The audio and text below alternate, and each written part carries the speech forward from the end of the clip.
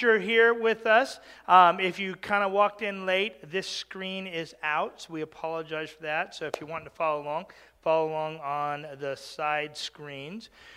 We are in our third week on a series going through baggage that we carry that weighs us down and holds us back in life. And so we've just talked about, kind of made the correlation, when you travel, I've gotten down where when I travel, I can pretty much go anywhere with just this size bag, and I can get anywhere I want to be for about a week and be all right with that and have everything I need. And yet I watch people go through the airport and they've got just a lot of baggage that they're trying to carry and do things with and keep, and things that they feel like they got to hold on to or take with them places, and it kind of slows you down, makes it harder to travel.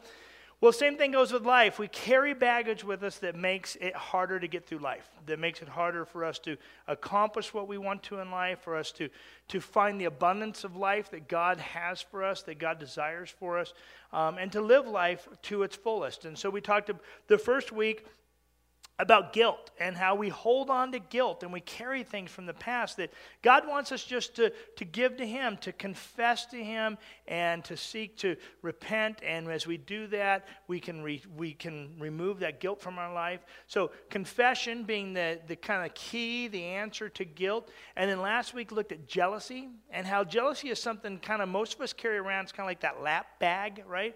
That we carry it around. We don't think too much about it. We think, it's not that big of a deal. And yet jealousy can grow, and it can really destroy the way we look at life and make us where we're not thankful for what we have. And so we talked about the answer to jealousy is Thanksgiving and celebration, being able to have Thanksgiving and celebration. And so today I want to talk about something that probably most of us are going to think, well, this is a sermon for someone else.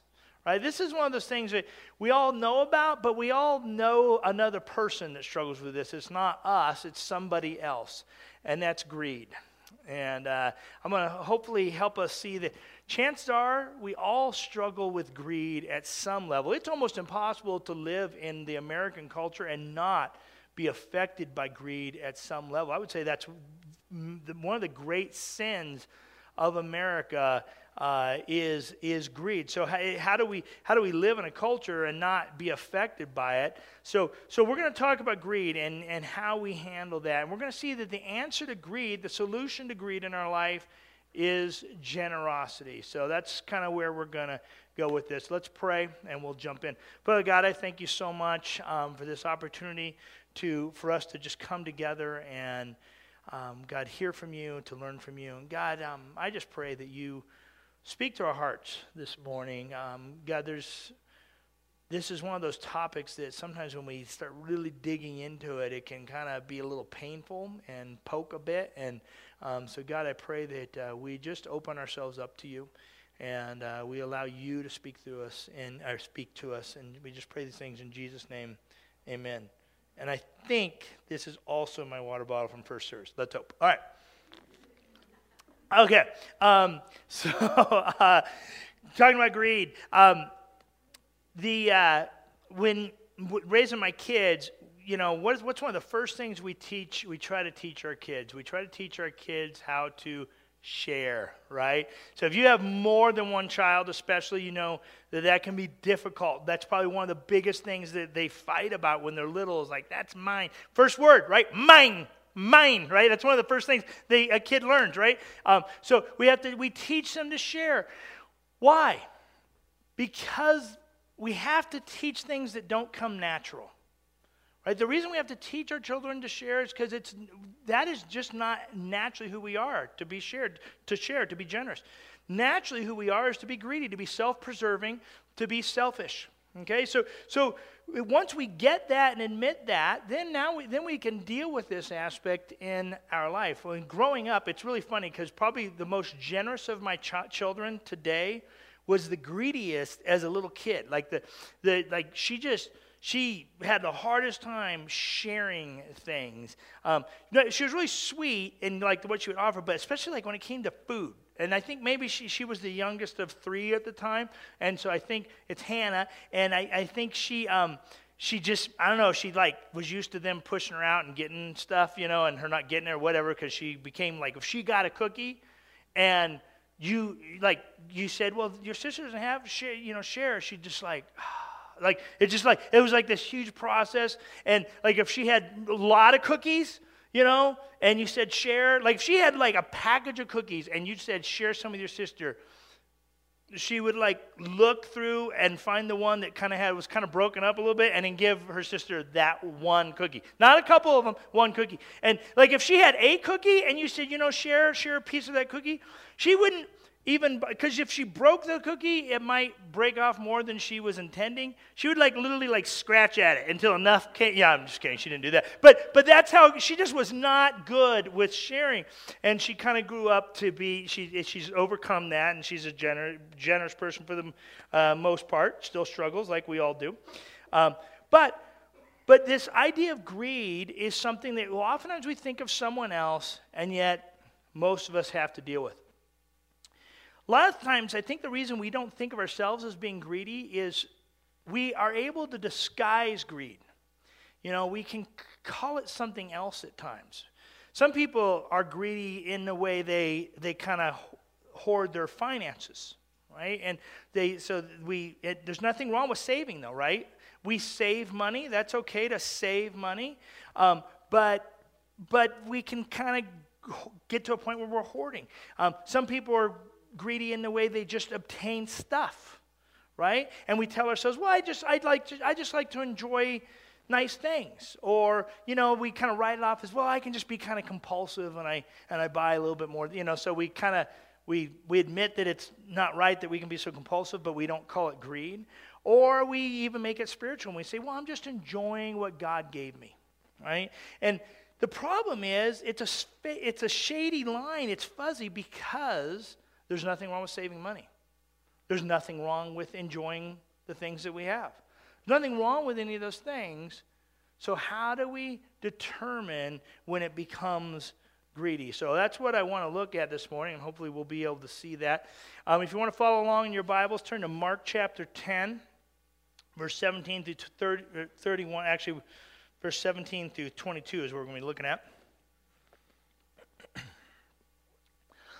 Mark chapter 10, if you're looking for it in your Bible, first part of the New Testament, Matthew, Mark, right after Matthew, the second book of your New Testament. It says this. It says, as Jesus started on his way, a man ran up to him and fell on his knees before him. Good teacher, he asked, what must I do to inherit eternal life?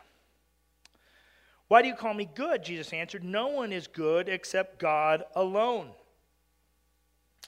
You know the commandments. You shall not murder. You shall not commit adultery. You shall not steal. You shall not give false testimony. You shall not defraud. Honor your father and mother. Teacher, he declared, all of these I have kept since I was a boy. Jesus looked at him and loved him. One thing you lack, he said. Go, sell everything you have and give to the poor, and you will have treasure in heaven. Then come follow me. At this, the man's face fell. He went away sad because he had great wealth. Now, why was he sad? I mean, the Bible says it was because he had great wealth. But was it just because he had a lot of stuff or a lot of money? I don't think so. Let me explain why. One, I don't think that Jesus is trying to say that everyone needs to give away everything they have. This is the only person that Jesus asks this of. No one else that Jesus comes in contact with does he ask this of. And yet, he spent quite a bit of time with some very wealthy people. They even had, Jesus and his disciples had their own treasury bag in which they ran their ministry out of. So they weren't beggars. It doesn't seem like he's trying to tell everybody, hey, nobody can have anything. I think what it is that Jesus recognized this man's heart. He knew that this man, this was the area that he struggled with. This is what his problem area was going to be, was his finances. He wanted to follow Jesus, but he wanted to make sure he always had his safety of his money. And that was going to be the most important thing, the number one thing. You see, the Bible talks a lot about our finances, and Jesus does specifically. Why? I believe because he knows it's his chief competition. I believe it's because he knows that that's what we struggle with of putting as Lord of our life over anything else is our finances, our greed, our desire for self-preservation. 16 of the 38 parables that Jesus taught dealt with money. There are 228 verses in the Gospels alone that talk about how we utilize our resources and finances. That's 1 out of 10. 1 out of 10 verses in the Gospels, Matthew, Mark, Luke, and John. There are 2,000 verses in the Bible that talk about that. Yet only 500 that talk about faith and about 500 that talk about prayer. Why? Because God knows our hearts. God knows we have to teach our kids to share their cookies. Right? God knows that that is not what comes natural to us, is to be generous. And here's the thing I think we need to understand. Yes, this was a wealthy man that he's dealing with, and later on we're going to look at a poor woman that he uses as a good example. But this is not a financial issue. Greed and generosity are not financial issues. They are heart issues. So as we go through this, a couple questions I would ask you to just ask yourself in your heart as we deal with this, to kind of find out, is this maybe a question, is this maybe a message that is aimed at you versus it being aimed at someone else? Is God trying to speak to you on this? So here's some questions. One, is it hard for you to give money or resources away? You know, is it hard for you to do that? And resources don't have to be money. They can be, and they don't even have to be financial. They can be your time. Is it hard for you to volunteer time and to give things away? Or your possessions, is it hard for you to loan those out and just trust with those? Are you quick to make excuses when opportunities arise? Are you quick to make excuses? And when you do give something, do you feel like the person or the organization now owes you something in return? So as we deal with this, just kind of ask yourself those questions. So let's look one at, where does greed come from? I really believe that greed starts with the root of fear. Greed's number one ally is fear. We have a fear of what if, right? Now, like I said, we disguise greed with all these things like, I'm seeking to be independent, or I'm going to have self-reliance. I don't need to rely on anyone else. I'm just trying to be prepared for my family. And all these things can be honorable, but if not done in the right way and not with the right heart, they become greed. They become based in fear. What ifs? What if something horrible happens? What if I lose everything? What if I can't retire? What if I can't take care of my family, or I can't take care of my kids? What if God doesn't provide, at the level that I want him to provide at the level of living I feel like I should be able to live at. I can't give, I can't be generous because I've got to keep protecting myself because of what ifs. We can what if ourselves to death with anything, right? People scare themselves to death out of what ifs. My daughter, there again, talking about Hannah. Hannah will what if herself to death over a spider. Right?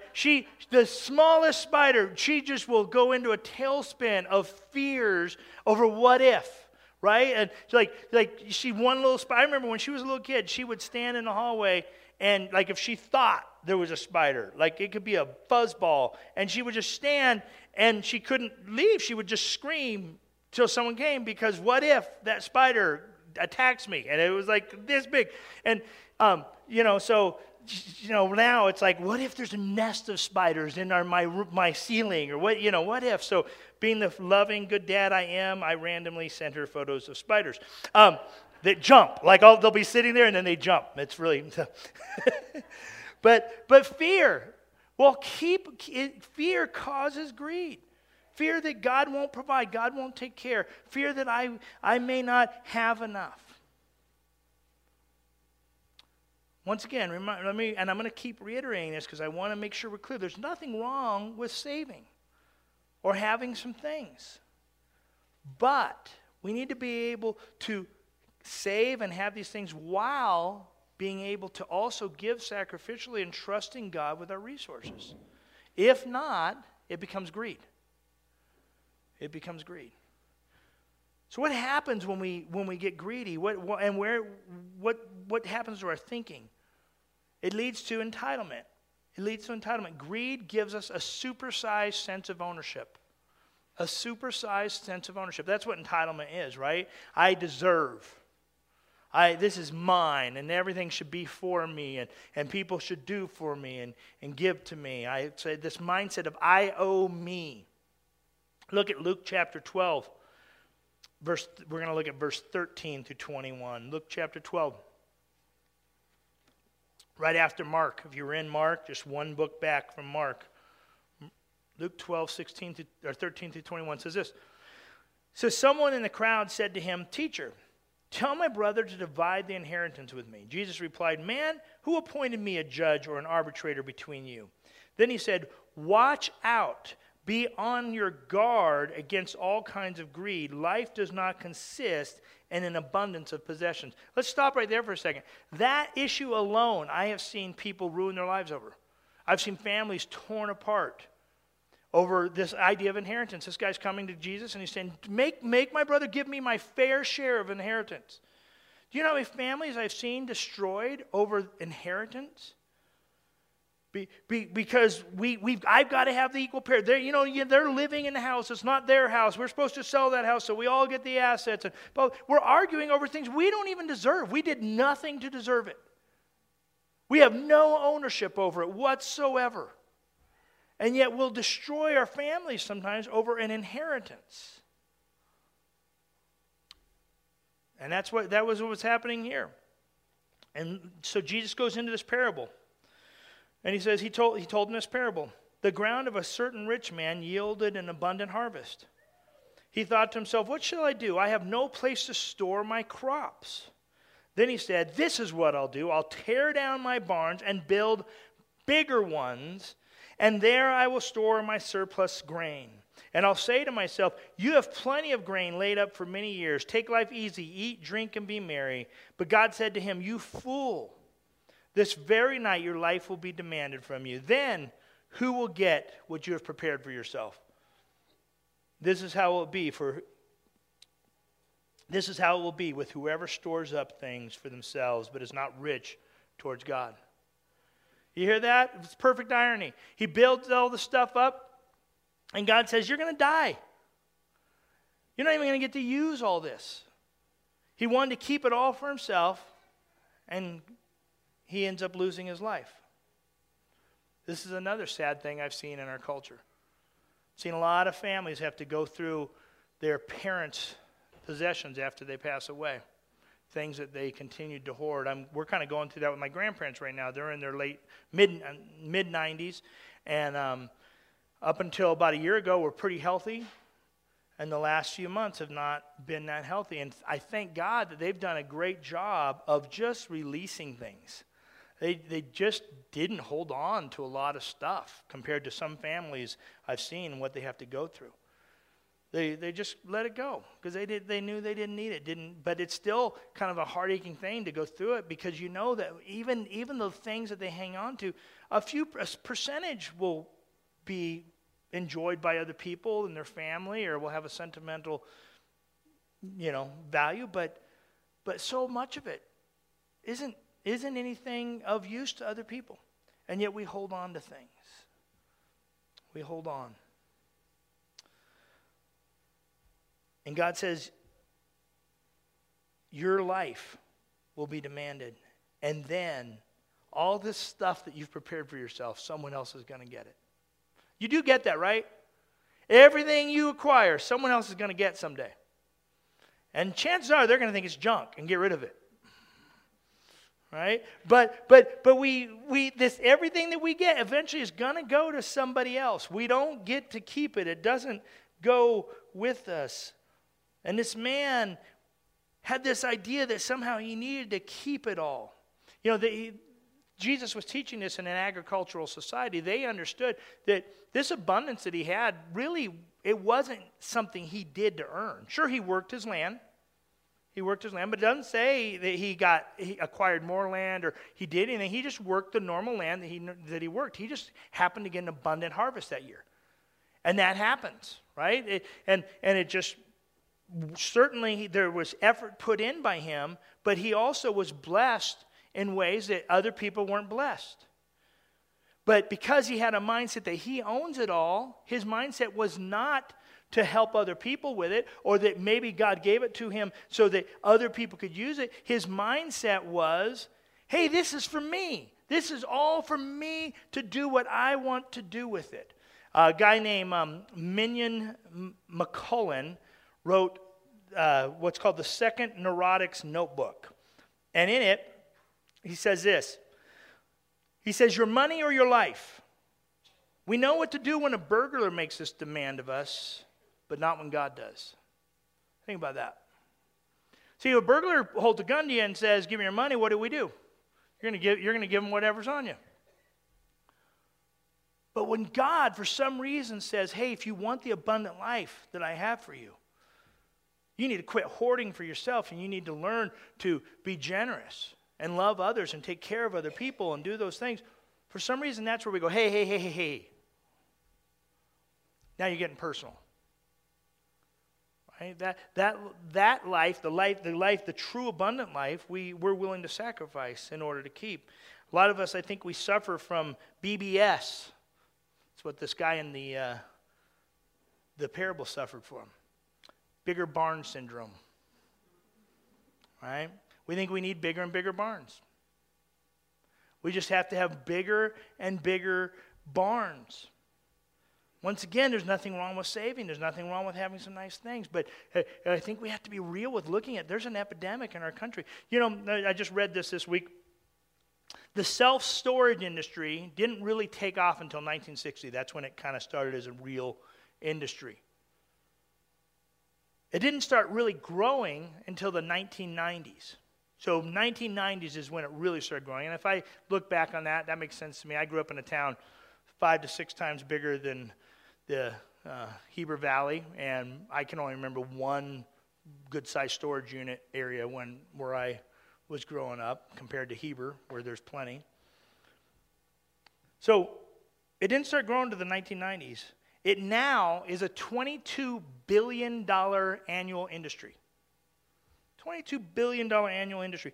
There are 58,000 facilities across the United States with an average of 506, and this 58,000 major facilities. These are ones that are owned by corporations where there's more than one. There's other, random private ones. But 58,000, averaging an average amount of units of 566 units in the United States. That means that over 9% of households in America have a storage unit. Over 9% of households in America have a storage unit. While all the time, remembering that the average home today to house a family of 5 is 60% bigger than the average home in 1960 to house a family of 5. Any chance we have bigger barn syndrome? Any chance that we've somehow have bought into the same problem that this guy has? Here's the sad thing about it. Most of it is housing junk. Some of them are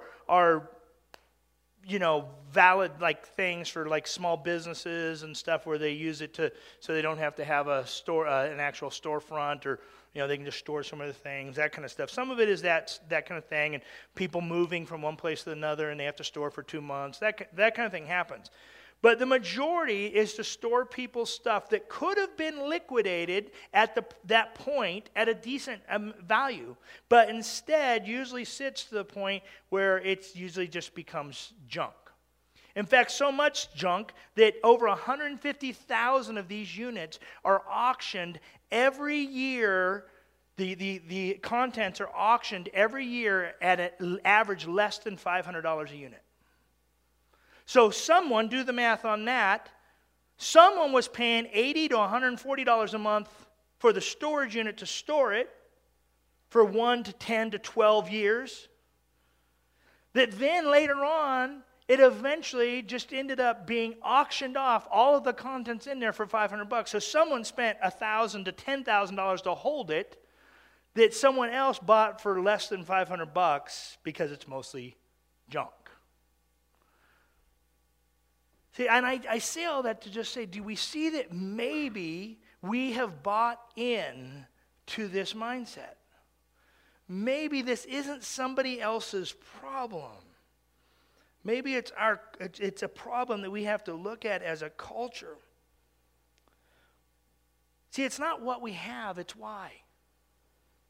It's the attitude behind it, the heart of it. Think about it this way. Every few years, Tanya and I go and we sit down with a financial planner. And one of the first questions our financial planner asks us when we sit down with him is this. So, tell me about your goals. Right? Why? He wants to know about our goals. Why don't we sit down and I say, hey, tell me about your goals. Why don't we do that? Because it's not his money we're going to talk about. It's my money we're going to talk about. He's the manager of my money. He's the steward of that money. And so his job is to find out what is important to Shane. What are Shane's goals so that I can manage that money well enough that Shane is pleased with that, and Shane will continue putting more money into this, and I can continue increasing and helping him meet his goals. And as a result, he's going to continue to give me more opportunities to steward those finances. That's what a financial planner does. Why? Because it's not his money. And yet, we are not the owners of our stuff. It's God's. We are the managers. We are the stewards. See, we've talked over and over again about Matthew chapter 25, the parable of the stewards. And in that, he says, look, there's the owner gave different stewards different amounts, and based on how they handled those amounts, that he was pleased with that. God has blessed us with so much, and yet so often, instead of seeing it as his, we see it as ours, and we don't have his goals in mind. We let our goals constantly get in the way of God's goals. Think about it this way. I think we get that. I really do. I think we get that as God's people, because when the roles are reversed, when the table is turned, we totally see him as in control. Because when I'm in a place of need, when we are in a place of need, when God's people are in need, what do? God, provide. Right? God, why am I going through this? Why haven't you provided? God, I need help. I need this. I need that. I need a job. I need the funds to take care of things. But then, once he provides it, what do? We turn it back and go, this is mine. God, hey, whoa, this is mine. You see the difference? We got to have the right mind. We have to have the same mindset the whole time. We have to understand that it's his. How many of us ask this? How many of us says, God, what would you have me do with the extra? What would you have me do with it? Or when we get more, do we just kind of go, hey, lucky me?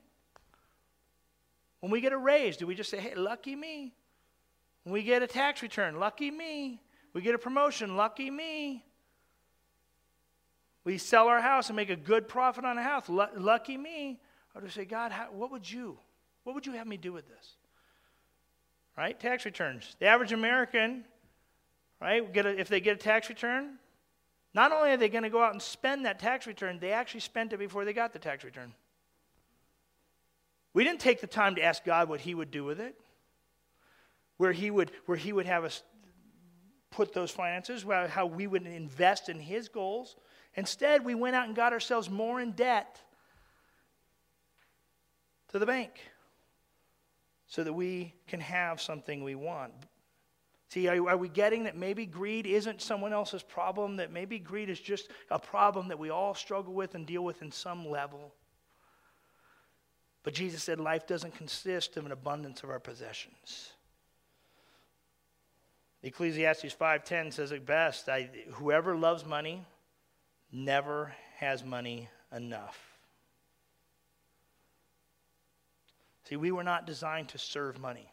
When we begin serving money, it starts to malfunction our life. So the next, how do we deal with this? How do we conquer it? We conquer it through generosity. Greed is conquered through generosity. Look at Luke 21, 1 through 4. It says, as Jesus looked up, he saw the rich putting their gifts into the temple treasury. He also saw a poor widow put in two very small copper coins. I tell you, he said, this poor widow has put in more than all the others. All these people gave their gifts out of their wealth, but she, out of her poverty, put in all that she had to live on. Is he commending her because she's poor? No. He's commending her because she gave sacrificially. She trusted God. She gave to a point where she had to trust him. See, as we said, there's nothing wrong with having some money. There's nothing wrong with having some things. But we have to ask why. Why, God? Why have you blessed me? Why, God, am I born in the country that has the richest population? God, why did you give me gifts and strengths and skills so that I can own my own business or work a trade or have a skill that can make a good living? Why am I perfectly bodily able and not have a disability? Why was I born to parents that were able to give me some things to get me ahead of others? Why? See, we don't ask God why on the blessing side. We only ask him when things don't look fair to us. We've got to deal with why. Why do we have this? Andy Stanley, famous pastor and teacher, says this. He says, we need to slow down occasionally and force ourselves to wrestle with that question, why? Why did God give us excess? Because a consumer-driven culture keeps us laser focused on what we don't have, and focusing on what we don't have leaves our hearts vulnerable to greed. See, this is an uncomfortable question. I get it. It's an uncomfortable question to wrestle with and deal with. But I think if we're going to be honest, then we have to look at that kind of uncomfortable question. See, when the wealthy landowner got all the excess, he didn't ask why. He didn't ask God, what are your goals with this? He just said, lucky me. I deserve this. Lucky me. See, I fear that we as Christians in America are not free. We're not free. We're politically free, but we are not financially free. We have a master. The banks own us.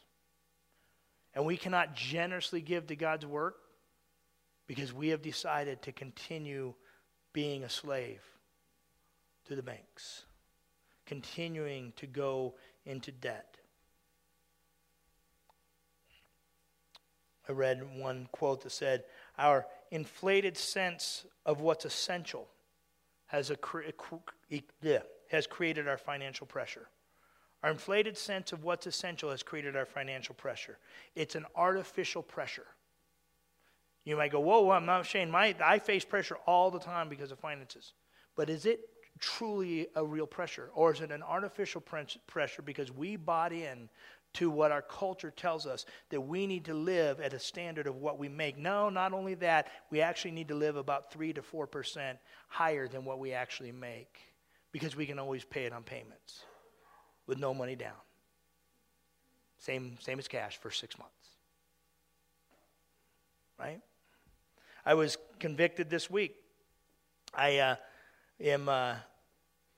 2 weeks ago, I was convicted that I am getting rid of our cable. We finally got out from under that agreement, and I was looking at that, and I'm like, man, that's going to save me like $120 a month. And I was happy about that because we had the building fund coming up campaign, and I was like, you know what? That campaign, that money, I'm gonna give that towards the campaign, and I won't even miss it. And it's just one little way I can not watch cable and be able to give to that. Until I started getting tempted with something I really wanted. I saw something I really wanted. I went, well, you know what? I wouldn't even notice that because I'm getting rid of that payment, and I could have that payment, and I wouldn't even notice it.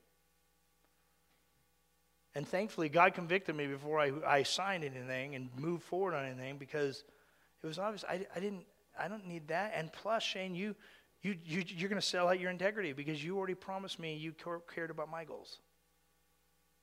Shane, you already promised me that my goal was what was going to be more important to you. And now you're willing to sell that out because you want something.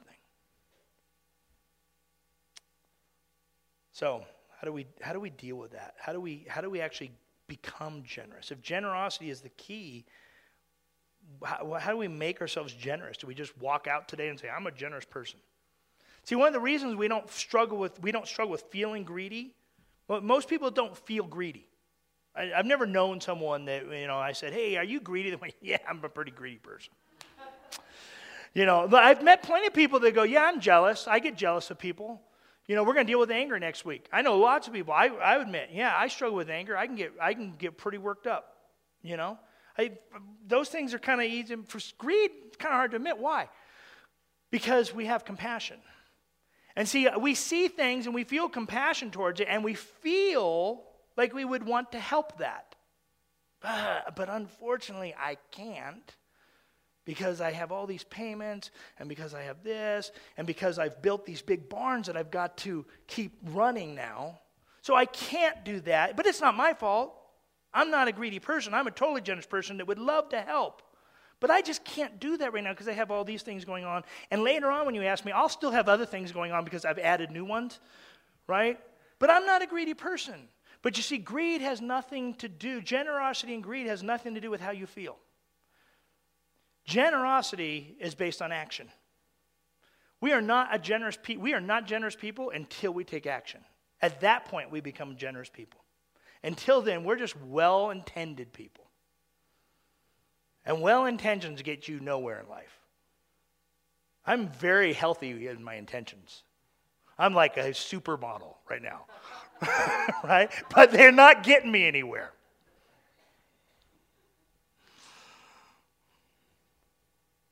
So we've got to actually put things into practice. Go talking about look at our physical life, how we live. If I want to get in shape, I got to go work out. I've got to do things to work those muscles. We've got to do stuff. We've got to discipline ourselves to work out generosity. To become generous, we can't just it's not just going to happen. I don't know about you, but if I just waited to work out till I felt like it, I would not work out very often. I have to discipline myself to go at a specific time and just say, that's when I'm going.